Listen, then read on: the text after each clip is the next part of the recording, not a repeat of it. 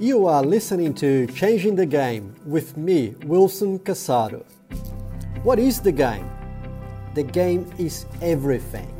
Everything from the education you receive to the career or business you pursue. In regards to diversity and inclusion though, there isn't a level playing field. The show will allow us to hear from those who are challenging the status quo. It is about creating a new future where things are done differently, a future with diversity and inclusion, and most importantly, a future where everyone has access to play the game. Hello everyone, welcome to one more episode of Changing the Game. Today I have here Grace Mugabe. Grace, welcome to the show. Hi Wilson, thanks for having me. It's a big pleasure and everyone, so you will see by Grace's bio what I mean by, it's a great privilege to have her. So Grace, let me go through your bio and then we come back with questions to you, for you. Sure. Cool. So Grace Mugabe. Grace is an award-winning money management expert and a speaker who specializes in narrowing the financial wealth and information divide that acutely impacts women and minorities. In the years following the 2008 financial crisis, Grace walked away from a lucrative financial role in the mining sector and rerouted her skills around financial literacy, management, and business development to help improve the earning potential and financial infrastructure of business and communities led by underrepresented women and minorities. Everyone, if I jump 1, 2, 3, 4 paragraphs, I come to the fact that, just to have an idea of recent awards and nominations that Grace received. So she is in the 2020 list of top 50 small business leaders by Inside Small Business. The finalist in the 2019 Women in Finance Awards, and finalist of the 2017 United Nations Association of Australia Excellence in Gender Equity Promotion. So Grace, I will stop talking about your bio. I may go back to it. But before I go back to it, Grace, beyond this awesome bio, who are you? What Grace is about. What's your story? Thanks, Wilson. So I was born to a Zimbabwean man and a South African woman. And at a young age, we moved to America. So I had a lot of my formative years there before we moved back to Africa and then coming to Australia as an 18-year-old. So I was raised with different cultures, which is something that I'm really privileged to have experienced, and the ability to travel from a young age. I think that's, studied accounting because I had a passion for numbers. And I've grown up in an environment where giving back was a core value of ours. So even as a young age, my parents would take us when they would go volunteering and helping out with the homeless. And so that's something that they've instilled in me and I've continued to do even as an adult. Uh-huh. So you start your answer talking about privilege. So I understand that you study in Australia accounting? Yes, I did. Was that how you came to start accounting? Where that passion came from, and when you decided what you wanted to do? So I guess I was always good with numbers, and so it was just something that I guess when you're growing up, your society has these expectations that, you get good grades, you go to uni, and then you get a good job. And so I figured, because I was good with numbers, that was what I was going to do. That's a similarity with me. So that's why the reason why I ended up doing engineering is because maths was something that I liked. Yeah. So Oh, I apologize, everyone, because you might hear some barks. So that's my little cookie that's around here. Grace, so did you feel that in any moment did you feel that because you a woman, you could or could not go for that sort of counting numbers sort of career? No, actually, I grew up with my parents telling me that I could be and do anything I wanted to. So I think for me, it was more of a shock when people would tell me what I couldn't do. And that was actually one of the first things that was told to me when I landed in Australia. So a fellow African lady said to me that because I was a student, the only job I'd be able to get was working in aged care or as a cleaner.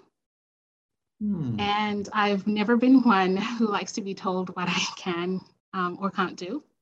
So one of the things that I did do towards the end of my uni studies while I was doing part-time work was I ended up applying for a job in a call center. And I was asked, oh, how did you get that? I was like, well, I just applied. So I think, a lot of the times, sometimes we also tend to tell ourselves things that just because I am like this, I'm not going to be able to achieve that. Well, it was clear that your education, particularly your, the example of your parents, they engineer you in the other way, right? So there is nothing I cannot do. So interesting enough, you share this experience of immigrating to Australia and being told that you could only do that or this.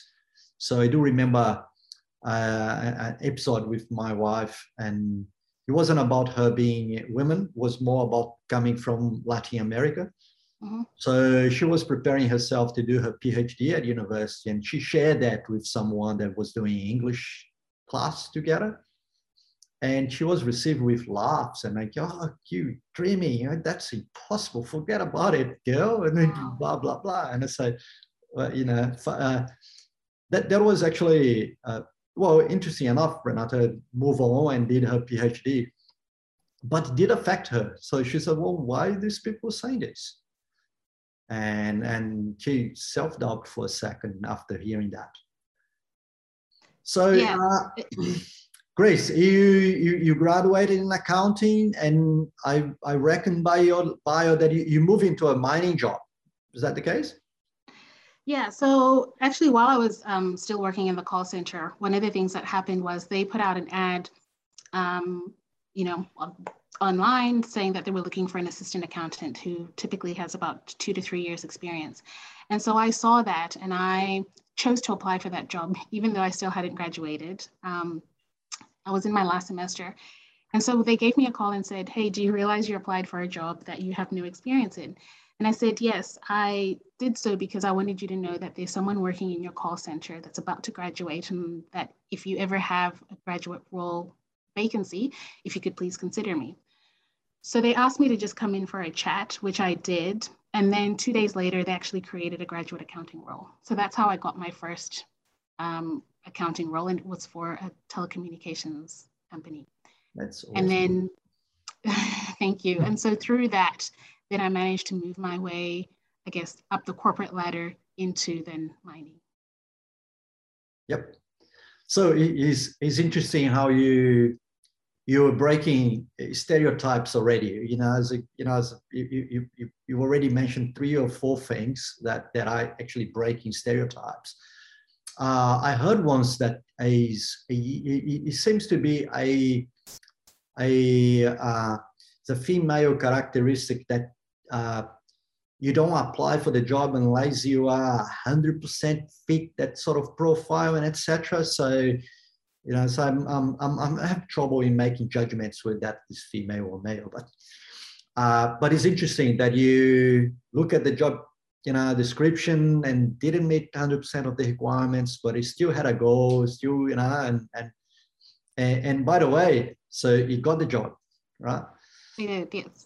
So that's an awesome walk the talk example. So you need to go for it, right?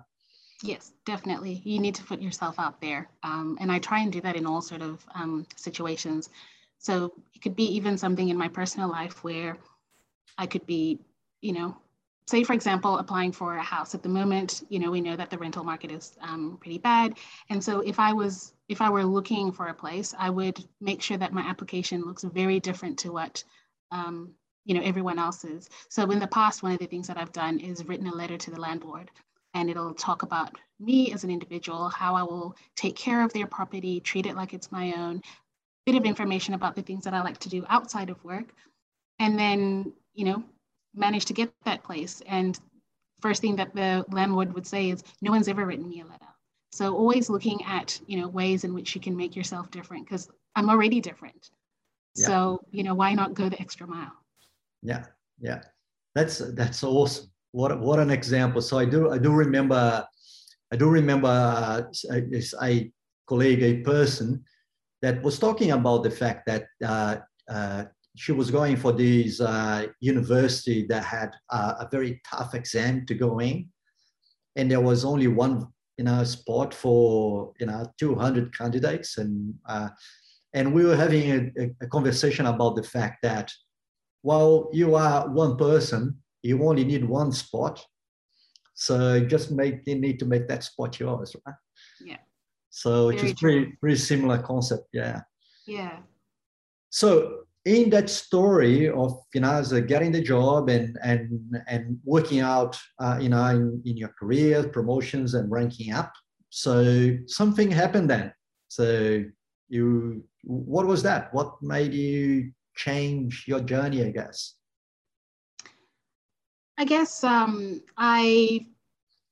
So while I was working in mining, I was enjoying some of what I was doing, particularly the working with numbers and, working with my colleagues, traveling up to site and teaching them about, the budgets and sort of getting to understand the business and using different examples that they could relate to.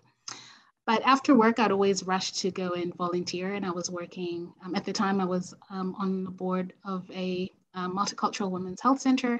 And I'd really enjoy doing that. And it started to feel like I had two separate lives. And I guess I then sort of thought about how I could use my skills for good and be able to integrate those two things that I was quite passionate about. And so that was when I decided to start my business, Financially Empowered. And then so started my corporate escape plan, where I would wake up at 3 a.m, work on the business before I'd go into work. And business, I guess my day job became my vehicle to being able to, work in my business full time.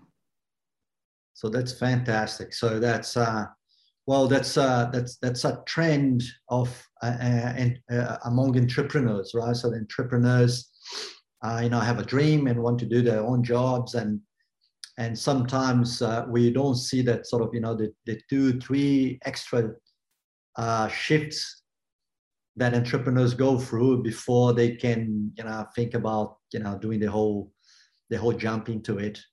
Yes, definitely. Yeah, so it is still your business, right? So it's what do you do today?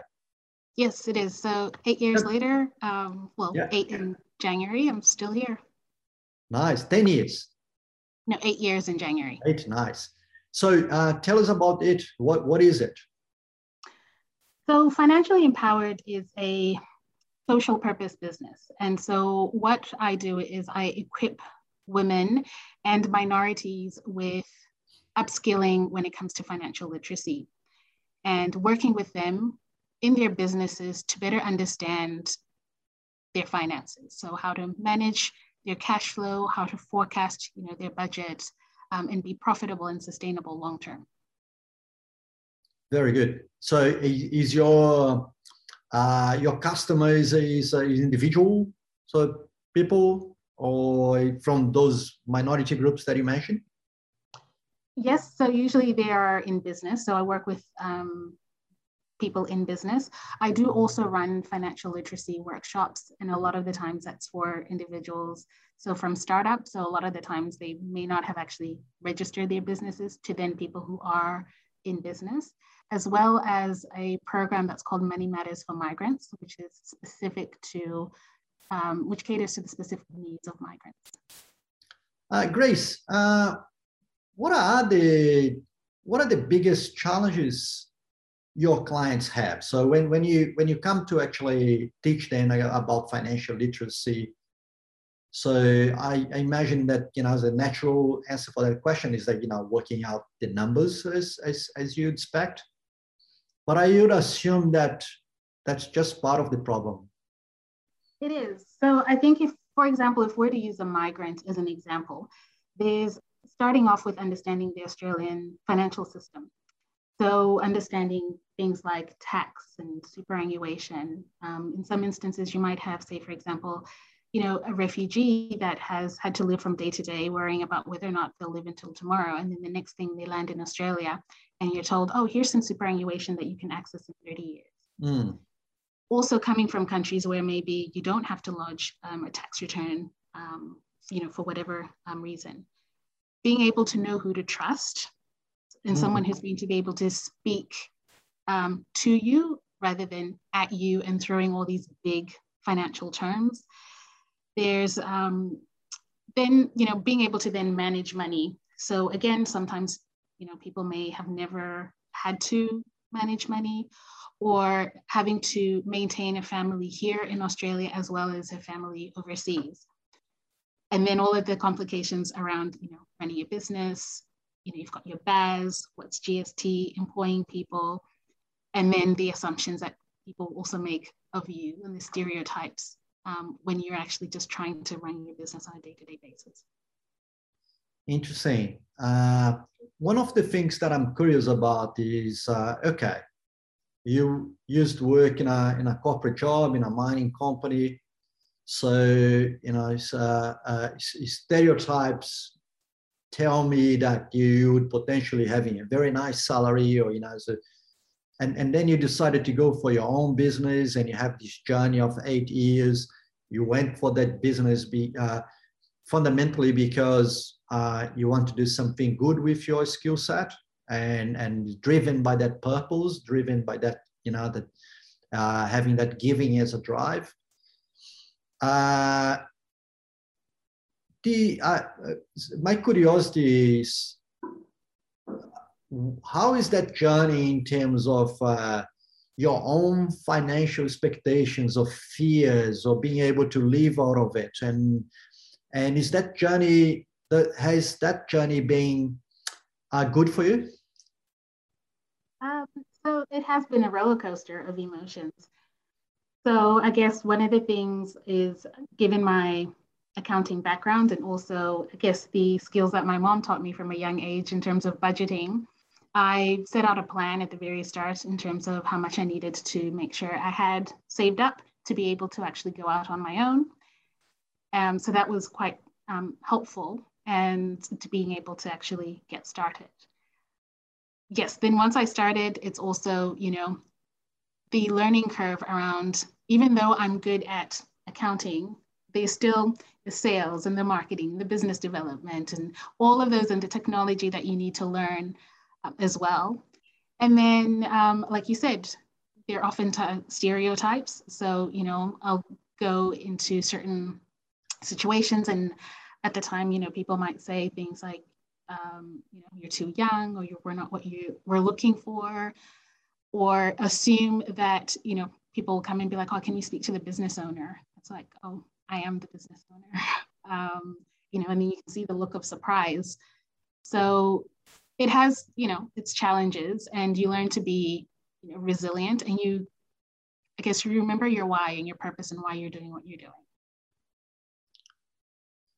So you're telling your story. So obviously, so we're having this chat here, as it means that you have been successful in your story so far. You're building it. You definitely are resilient woman. So I'm thinking, I'm thinking about the hundreds of people, hundreds of women that's out there in a work that they struggle more in a sense that they're not happy in that doing that sort of job, and they want to go for their job, you know, for their dreams, but they think that's impossible, right? So it's never going to be able to find that job, that dream, and etc. So then you're sharing that, you, first of all, you did that, leap of faith. But first of all, your accounting knowledge helped because you could budget and plan financially, until you could do it. So, but also you face challenges, like the one you mentioned is that, you go to pitch your business and you're not taking seriously or not taking as respectfully as we expect. Those moments are moments that you might think, oh, did I do the right thing, or do I go wrong? Do I keep going? And were there any moments that you thought you have chosen the wrong path? No. As difficult as it's been and as stressful as it can be, there's not once that I've ever regretted what I'm doing.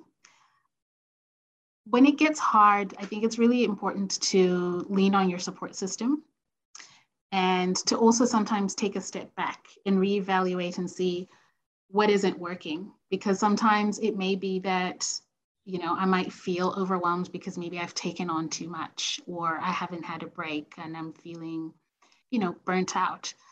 Having, a support system, so my family, I have friends who I can bounce ideas off of, who will encourage me when I'm doubting myself. And, imposter syndrome is real. I've experienced it on numerous occasions. And, sometimes you're asked to speak at an event and you read the email and you close it and, open it and think maybe that, the email will have disappeared because you're dreaming or they've got the wrong person. But again, your friends are there. That support system is there to be able to encourage you. But I think also, again, remembering why you're doing what you're doing. I also have what I call an accomplishment board. And I have written down all the things that I have managed to accomplish after moments of self-doubt. And so that helps me to, when I see that, or when I'm doubting myself, I look back and go, oh yes, I achieved this after this and this happened, or after thinking that I couldn't do it. And then that helps me again to keep going. So I love that. So is that a tool that you use for yourself, right? So if I understood right, so you have like a book where you write down achievements? It's actually a massive, like cardboard manila sheet of paper that I just write in a marker, and it's quite big. And then I've put it up on the wall so that it's visible. Yep. And yeah, whenever I have those moments of doubt, I can then look at that and I'll remember with each of those moments how I felt before that. And it's something that, I may have thought I couldn't achieve or never thought would ever happen. Or, things like joining a board, I always thought, I'd have to be an old person before I could do that. And so, being able to see that I managed to achieve that even after thinking it wasn't possible. That's awesome, Grace. Yeah, good.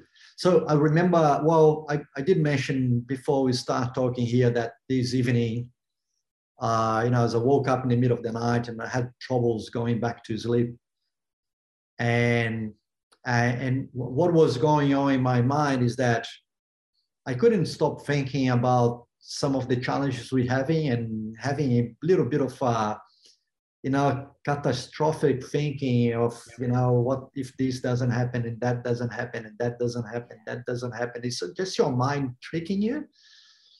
And interesting because, as the people that know me have maybe because of some of my limitations, so people only see that figure that, that's managing the business, that know what's doing and etc. So, but we don't get to realize that we all go through these moments, isn't it? And just our mind tricking us. I love your tool. So I can write down some achievements to give that sort of push in the pride.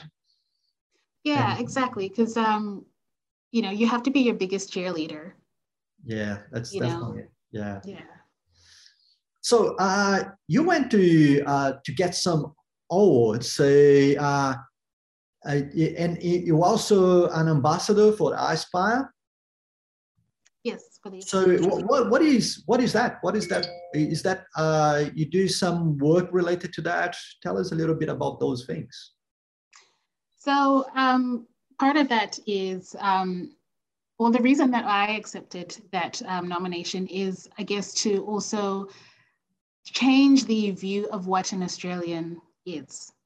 And I use this platform as well as another way of being able to show, I guess, people who may label themselves as the other or might be face some sort of discrimination because of their age, their race, their gender, whatever the case may be, but to just show them what is possible. Very nice. So that work entices in you going and do keynote speaking and talking to people, letting, yeah. That's correct, yes. Yeah, well, that's good. So yeah, I'm listening to you and I'm imagining you having these chats and the impact that can cause. So that's pretty good. What is in so I guess you have 8 years in your business, and I imagine that you are only the start of this journey, right? Yes. So how do you see what is in the future for you? So I would like to be able to continue making an impact, or, you know, I guess showing other people what is possible, empowering them to understand and manage their finances, and using that as a way of being able to be independent, you know, for, be it, you know, for women who might be in situations that they feel they may not be able to get themselves out of, you know, being able to manage money, understand money is a useful tool for them. But also when it comes to things like, for example, be it, you know, migrants, understanding that, you know, Australia has a lot of opportunities, and seeing that, you know, maybe they'll be able to see through some of the things that I've been able to do, what is actually possible for them, that they might, you know, put themselves out there despite what other people might say, or despite what they might see. Because I think that oftentimes when I go, particularly when I go and speak at events that are for the CALD community, a lot of people will say, you know, I've always wanted to do this, but I've never seen someone else that looks like me, or I never thought that it's possible. I'd like to use Financially Empowered. I hope that, you know, it grows beyond myself, being able to, you know, continue to employ, you know, people from CALD backgrounds, and continue to teach financial literacy globally. That's fantastic. So I have a curiosity, because as part of what you do, obviously you talk about money. Yes. And money sometimes, or many times actually, has that sort of, is more like a bad connotation. So when you bring this sort of knowledge and talk about money, so do you see some people reacting to it, or thinking that's not for them, or being confused with those sort of different connotations of what money means? So I think, yeah, so money is often a, you know, a taboo topic. You don't talk about money. We've often been told, yeah, it's rude to talk about money. But as part of what I do is, you know, talk about why it's important to talk about money, what happens when we don't talk about money. And because a lot of my audience and the people that I work with are women, our kids or their kids are going to learn and emulate what they do when it comes to money.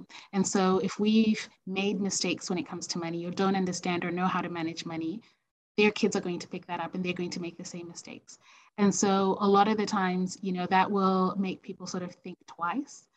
Also, being able to share the things that I've experienced and the challenges that I've had openly, to say, just because I'm teaching or talking about money does not make me, you know, perfect. I have made my own mistakes. And so this is why I'm also teaching what I'm teaching, so they don't have to make those same mistakes. So that generally tends to change people's views and tend to open up. Also knowing that they are in an environment where it's safe to discuss money, confidential, and there's no judgment from me. Yeah, no, very good. So, Grace, I always mention this to our guests in the show that, you know, the 30 minutes that we set up to do in the beginning always fly. Yeah. And today I don't even think that I started. So, and it's 30 minutes already. So I'm feeling differently today. So I wanted this conversation to keep going. So I will ask you like it's a final question, right? So look, I hear your story. You start talking about your story, and I recognize your privileges. So it's quite a common quite a common threat, you know, when I talk with the women that come to the show. So perceiving themselves in a position of privilege despite any sort of diversity is quite a unique matter, a unique subject. So then you came along to have to have so far an amazing career, right? It's a career that had it's a very early success. Then you pivot, you find some purpose, you found some purpose and follow that passion, and thriving in doing that and continuing your journey. So at the end of the day, this is you are like a walk the talk in what I imagine what the change in the game is about. So it's the people that are able to follow the dreams, to change the game, to pivot, to find purpose and etc. So if I ask you to give an advice for a young person, right? So it doesn't have to be a young woman or young, but given that you work with women, with minorities and etc. If you have to give an advice to show them that this is possible, what that would be? Ooh, where do I begin? So I think one of the biggest things that I would say is that I do understand the challenges, but I think sometimes we need to start with ourselves. And so not believing anything that we're told is not possible because of our age, our gender, our race, or any other terms that are used to differentiate you, and being able to believe in ourselves. The second thing I would then say, even though I know you said one thing, is to put yourself out there. No one is going to know that you're there or that you're looking for an opportunity if you don't put yourself out there. And putting yourself out there can also just mean looking for mentors who can then give you access to networks or opportunities that you don't know exist. So don't be afraid to ask. I love it. Look, I will stop because then we don't finish this. So I'll probably gonna find out a way for us to have another conversation and have another episode. So Grace, I'm extremely grateful to have you. So you very walk the talk of what changing the game is about, as I mentioned before. So I'm grateful. I thank you, and I hope you enjoy it. Yes, thank you so much for having me and creating a platform where, women can talk about, changing the game, because we do need to change the game. Yeah. So everyone, this is Grace Mugabe. I'm pretty sure you will join me to acknowledge how great this was. And until the next one. So, our first season of Changing the Game getting to the end. So this is the 16th episode. So we're going to have only 17 episodes every season. That's, as a surprise for you guys. You got to know why 17 is important for me later on. And this is it. Thank you again, Grace. And until the next show.